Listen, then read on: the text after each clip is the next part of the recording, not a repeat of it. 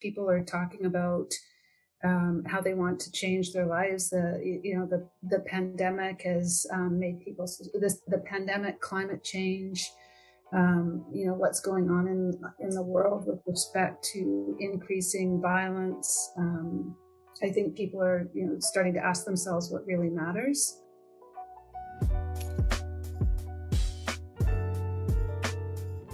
Welcome to the Joe Momo Presents podcast. This is the Calgary Leaders Series. Let's start the show. I'm really excited to have my next guest on the podcast. She's the CEO at Atira, and she's one of Canada's leading social entrepreneurs. Welcome to the podcast, Janice. Thank you. Happy to be here. Yeah, absolutely. It's my pleasure. Let's just jump right into it.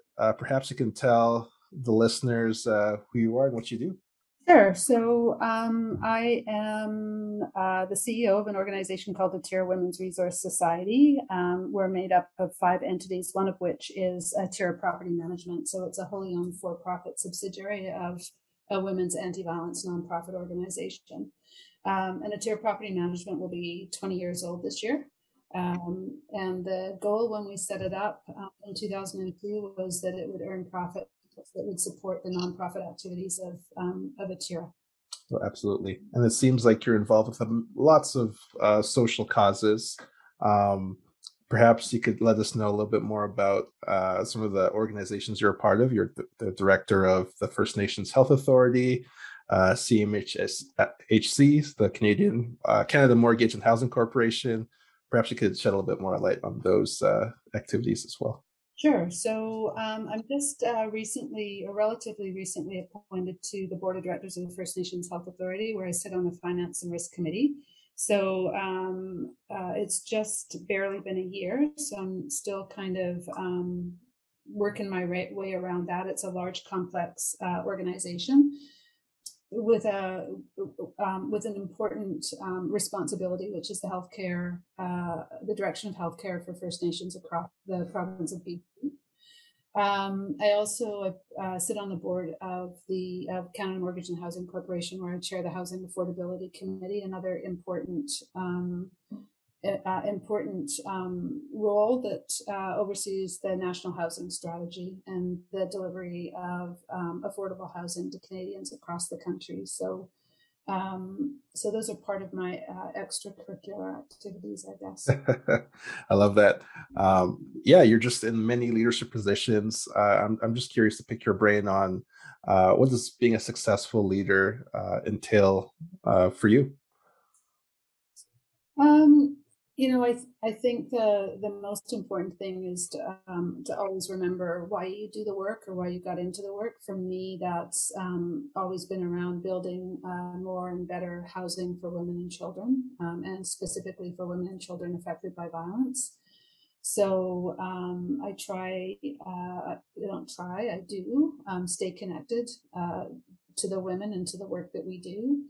I'm available to almost anybody when they have issues or problems, and I think it keeps me grounded in the work, and it makes the bits and pieces of the work that I don't find particularly satisfying doable for me. Is to always remember why. Absolutely. And sort of looking back on your career, or looking back and start of your career, when you talk about why, has there always been that why to pursue that your line of work, or what inspired you to pursue what you're doing today? So yes, absolutely. It's always been part of who I am. Like probably most women who get into women's anti-violence work, I have personal experience. I grew up in a family where there was violence, and so my passion stems from that lived expertise, I guess. And at the end of the day, it's what matters to me most about all of this. The mechanisms for getting there are many, but the work is the same. It's about violence against women and children. You mentioned about getting there. I'm curious, professionally or personally, what does success look like to you? So success to me will be when I retire, that there is a lot more affordable, accessible housing for women and kids in the places they want to live. So yeah, that's the goal. You know, like all folks who operate and work in nonprofits, I guess ultimately the goal is that at some point in the future, organizations like Atira are no longer necessary, Mm, so that um, you know, there's no more violence against women and children. Women and children um, uh, have equity and are accessing all of the places where decisions are being made, and have you know, have control of their futures. And we're no longer necessary. So I mean, that's the ultimate goal. It likely isn't going to happen in my working life, but that's the ultimate goal. so it sounds like the organization is trying to make a change where the organization isn't needed anymore. I think that's a pretty neat perspective. Exactly.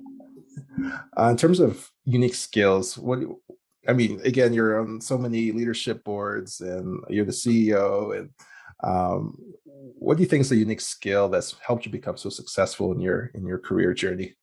Geez, I'm a CEO with them. I have no skills, just a lot of. They have a lot of charm, but there's a lot of people who would argue that's not true either. Maybe just being driven, and driven, you know, again, driven by the mandate of Atira. So that's what makes me passionate, and so definitely driven.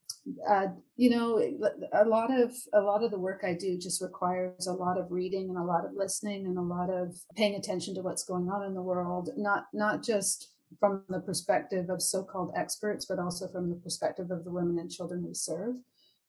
Listening to the frontline workers, I think those are the skills that make a good leader, and recognizing both your strengths, but acknowledging your limitations as well, and not being afraid to be public about what your limitations are.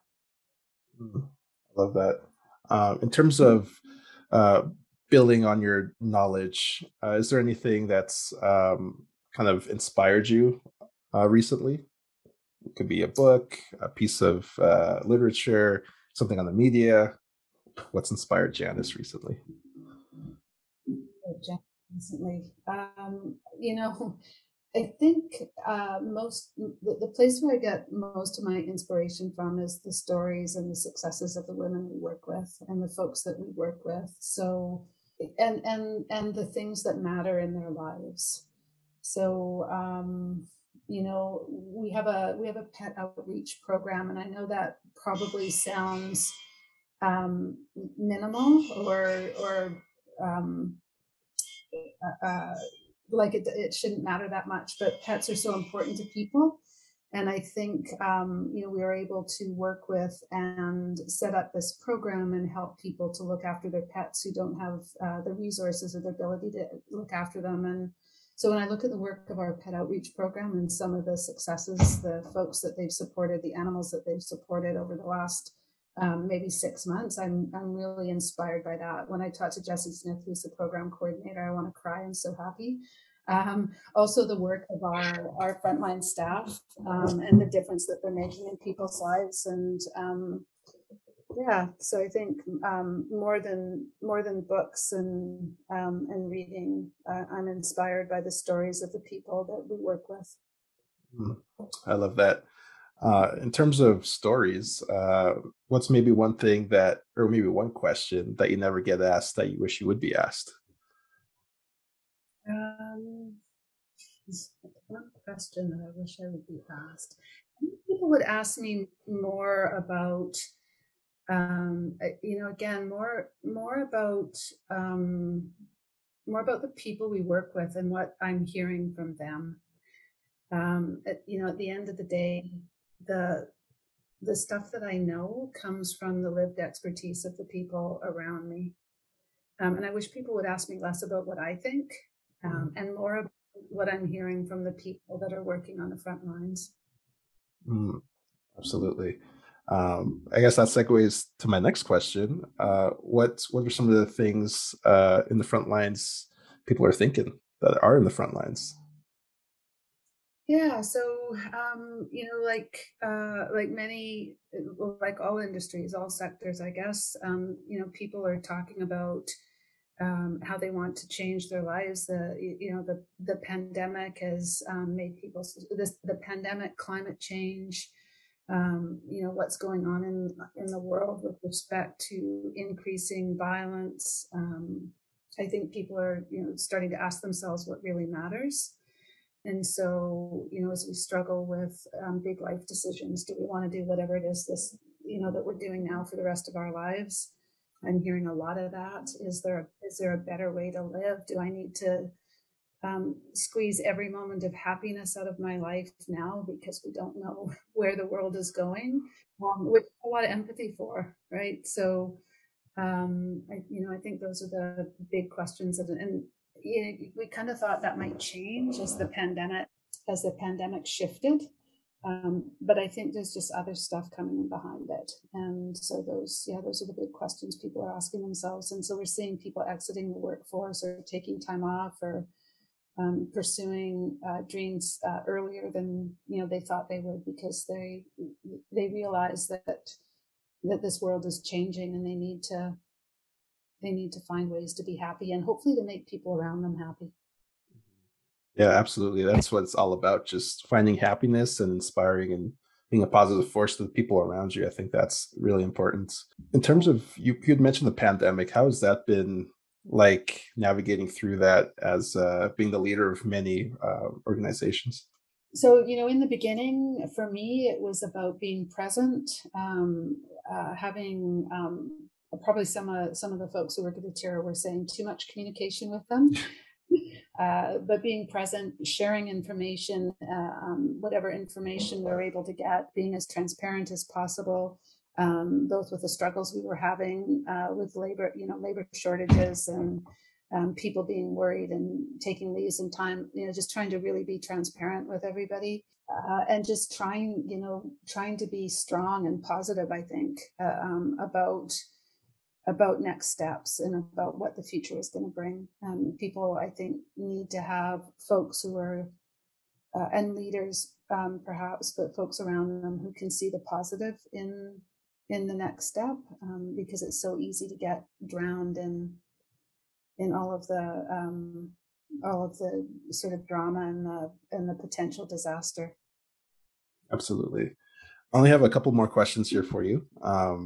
One thing you already have answered this already about what you're proud of. So maybe I'd ask you, what can listeners do to help support Ateria and its cause? I think it's really important to understand the pandemic that is violence against women and children.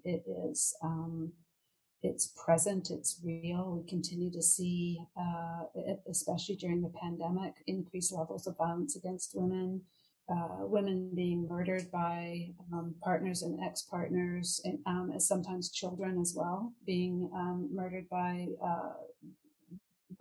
their parents or their fathers. I think it's important to understand that. So one of the things people can do to support Atira and women's anti-violence organizations is understand what the issues are, and look around them and support the women and children in their lives that they know are going through these kinds of relationships and this kind of trauma, and working to educate and train their children, their sons and their daughters, and about how to be in healthy relationships and how to be kind and how to be generous with your time and your thoughts and your energy. I think that's one of the most important things that people can do to support women's anti-violence organizations. If it's a straight up, donation or volunteering, they can always go to our website and do something that's simple. But I think it's more about working to change. So doing the same work we're doing is working to make organizations like Atira unnecessary. I love that. Make it unnecessary. I'll put all those links in the description of the interview. So listeners, please feel free to reach out and support the mission. It's been a pleasure to have you on the podcast, Janice. Where can your listeners connect with you online? Probably at Atira's website. So www.atira.bc.ca or on LinkedIn. Awesome. And I'll put those links in the show notes as well. Yeah, it's been a pleasure to have you on the podcast. I love to end the interview with one last question. You may have already sort of answered this question, but I'll ask you again. My last question is, what does being a leader or leadership mean to you? What does being a leader mean to me? I think that it is an incredible gift that I've been given, and hopefully I've made good use of it, and been able to inspire and support others around me. We're all leaders in some way at some point of in some aspect of our lives, and whether it's as parents or chair of the local minor hockey club. I don't know. Like, I hope I hope I've made the best use of this gift that I can, and inspired others around me to take leadership roles in their lives whenever they can. All right. Hi, I'm Janice Abbott, and you're listening to Joe Momoa Presents.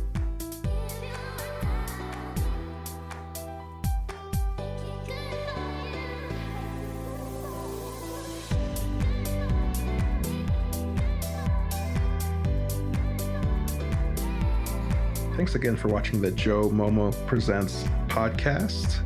For more episodes, check out joemomo.com/podcasts. All right, see you next time.